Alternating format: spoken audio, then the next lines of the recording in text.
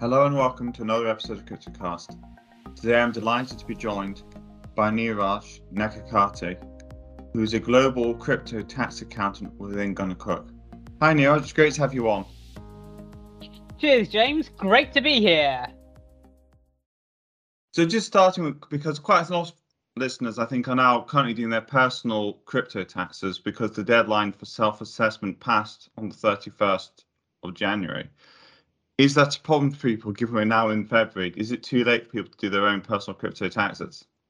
Well, first of all, you can relax because HMRC did extend the deadline until 28th of February. And that means that you won't receive a penalty if you submit your self-assessment this month.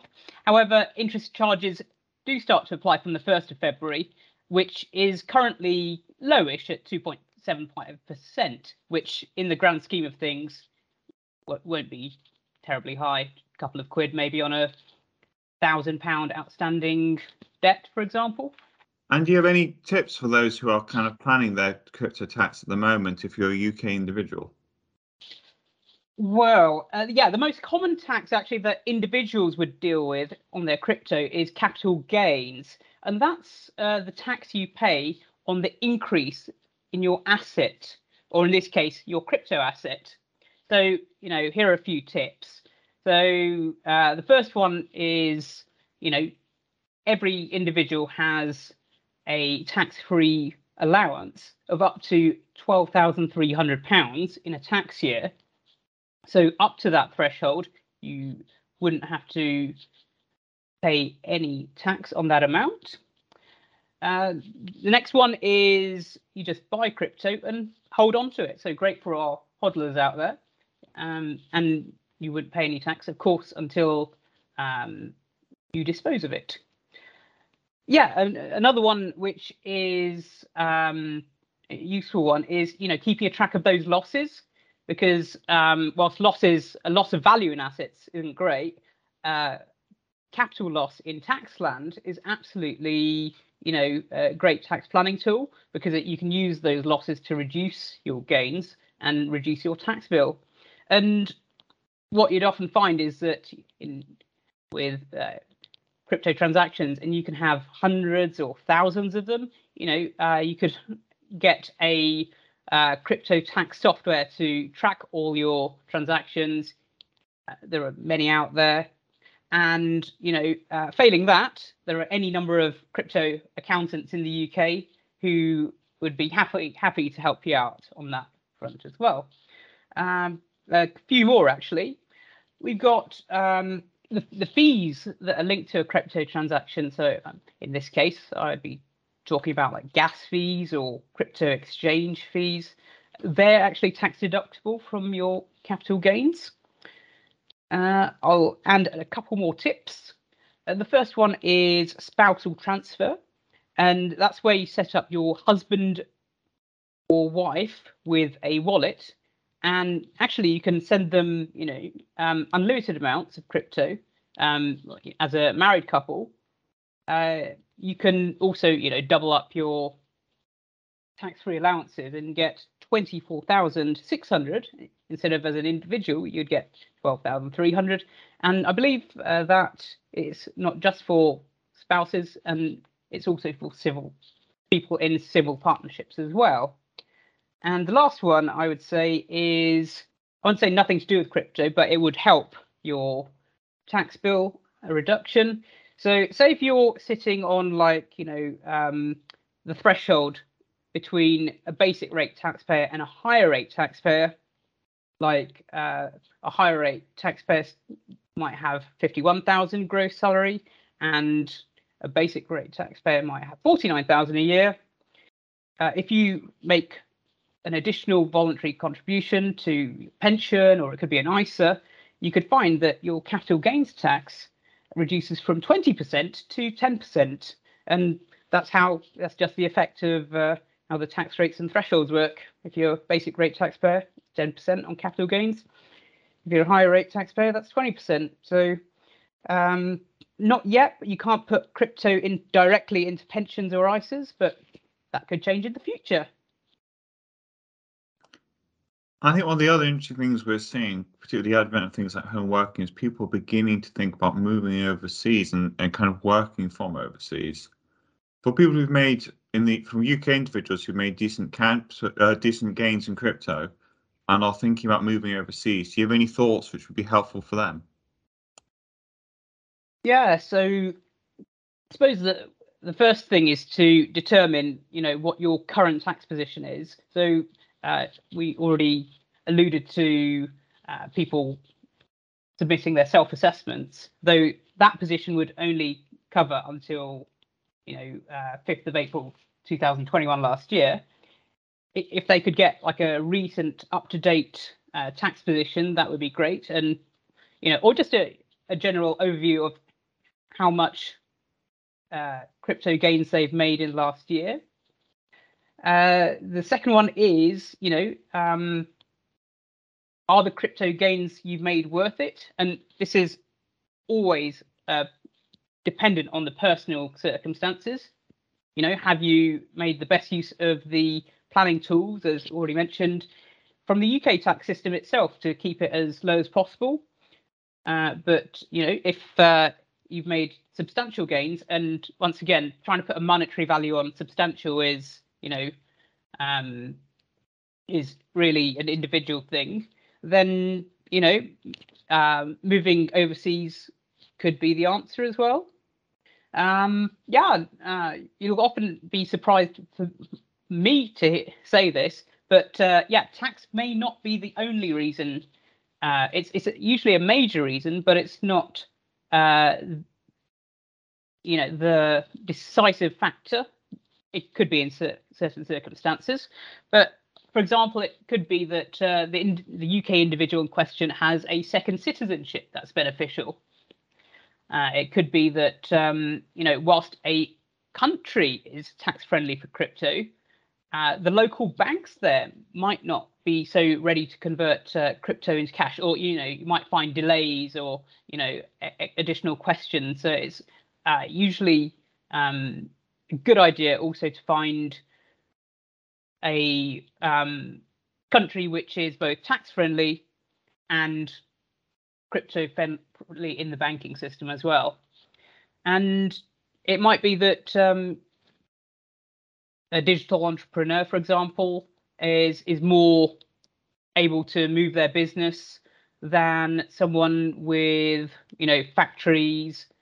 And the digital entrepreneur, or the so-called digital nomad, can base themselves in what you call a tax neutral jurisdiction, and that could be, for example, UAE, and the rest of the time travel for 3 to 6 months around the world and become tax resident in one country and take advantage of an increasing number in the last 12 months of digital nomad visas, and a lot of EU countries and countries in the Caribbean and Southeast Asia are offering this kind of visa, and it's highly beneficial. And of course, any number of any reasons that even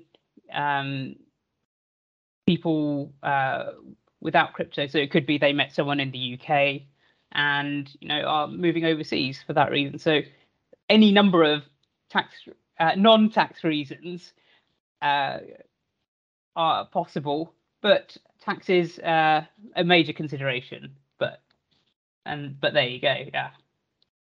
Yeah, and it's interesting because at the moment we're involved in quite a lot of international structuring, both from a kind of regulatory and from a tax perspective.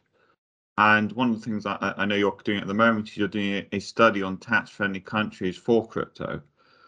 Can you give us some highlights of what you found out so far as part of the study?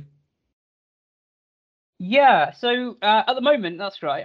The survey I'm carrying out was last year, tail end of last year, with the crypto community, asking them which factors were important to know about what makes for a tax-friendly country for crypto. And the 3 top things that came out were, which surprised me, I must say, was but when you look into it deeper, it's not so surprising. It's whether a country's tax authority has an education program for its taxpayers for crypto. And so far, out of the 7 or 8 countries I've looked at, it's only the IRS who've got like a 2-hour webinar on their website, and specifically on crypto and how that's taxed in the US. I believe HMRC did have a webinar in 2019, but when I tried the link and emailed them, that's been taken down. So, yeah, not much education out there as far as it goes. And yeah, tax authorities could go a long way to educate the public. However, it could be that, there is no tax on crypto in that country, therefore there's nothing to educate on as well. So that's an alternative possibility. The number 2 factor was whether a country's tax authority is specifically targeting the crypto community. Now, this could be in 2 ways from my thinking. The first one is whether the tax authority are sending out letters based on information they've received. And I believe HMRC sent letters back in November to crypto asset holders to consider their tax position. In tax world, they call them like nudge letters. And the other way would, if they're specifically targeting the crypto community, is whether there's a specific question or an asset class on the tax return. And in the US, in the last couple of years, they've had the question, any time during 2021, did you receive, sell, exchange, or otherwise dispose of any like financial interest in any virtual currency? And that's if you've made investments in crypto, that's a fairly clear answer there. And the third thing which came into the study, it's also to do with tax reporting, is whether crypto market participants such as exchanges or wallets or even custodians are subject to international tax reporting requirements. So I thought this was interesting because it's actually quite a technical area and not something that an individual would consider. It's more well known in international tax. So the 2 main focuses that are current, making it a reporting requirement as part of the Common Reporting Standard. So that's the exchange of information between tax authorities about assets held in bank accounts, and extending that to crypto. So the OECD is considering, or may have already made the recommendation to bring that into effect for signed up countries as early as 2023. And the second one is more EU focused, and it's currently under consultation. It's a directive on administrative cooperation. Similar thing, exchange of information like between tax authorities, but making it a reporting requirement for any EU-based crypto exchanges or market participants to hand over information to the tax authorities. So there is a lot of movement towards crypto reporting. And lastly, I just thought it'd be good to just ask a question around the fact that, given the international nature of crypto, quite a lot of people set up in different jurisdictions, and people are structuring their companies so that parts of them are set up overseas. Do you have any tax tips for people who are looking for how to structure their business best if they're moving it overseas? Well, of course. I mean, say if you've got a crypto asset firm based in the UK and couldn't get regulatory clearance, or maybe there's a delay in their application, and they want to get on with it, then they would base the crypto or blockchain side of the business overseas. And first of all, naturally, you want to check out the regulatory environment in those countries first before you look at the tax. So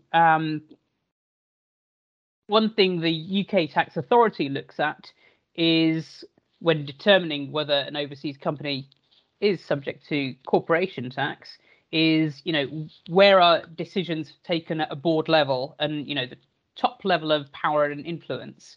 And they typically look at this by seeing, how much control making and power is held with, say, UK directors and shareholders. So a number of tips to make the overseas presence overseas operation look better could be like having a heavy presence of directors in that entity. And of course, you could have that, but it could just be the parent imposing on the local directors the decision. It's predetermined. So the local directors there out of the UK can't just be rubber stamping decisions. They've got to give real careful thought. So, for example, if it's a funding decision, the UK parent would propose something, and the directors could also maybe consider the local directors could consider an alternative support source of funding as an example, and then, like any commercial decision, come up with a final decision on that basis. It would also be prudent to open a local bank account and pay out local directors, professional advisors, and even crypto project advisors from that account, and have, I suppose, contracts, consultancy agreements from the overseas entity to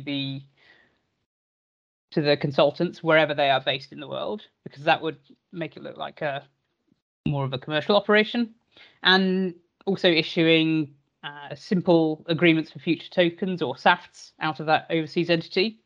And basically, the more business activity that you have in that overseas jurisdiction, the less likely it'll be subject to UK corporation tax. So, yeah, the more local presence, or the more overseas presence, the better.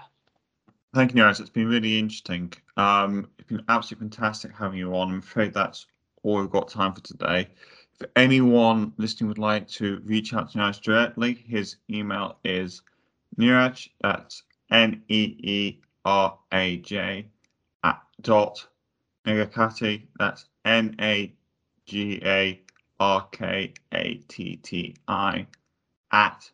@Gunnercooke, GUNNERCOOKE.com. Niraj, it's been absolutely fantastic having you on. Thank you very much. Thank you. Thank you for listening to our latest podcast. Gunnercooke has a market-leading blockchain, crypto assets and DeFi team, providing legal advice across the whole of the blockchain ecosystem. Our members have been heavily involved in helping shape the legal and regulatory framework for blockchain and crypto assets from the start, meaning that we have an intuitive understanding of our clients' needs and can provide focused, pragmatic advice at predictable cost. For more information, please visit our website. Thank you again.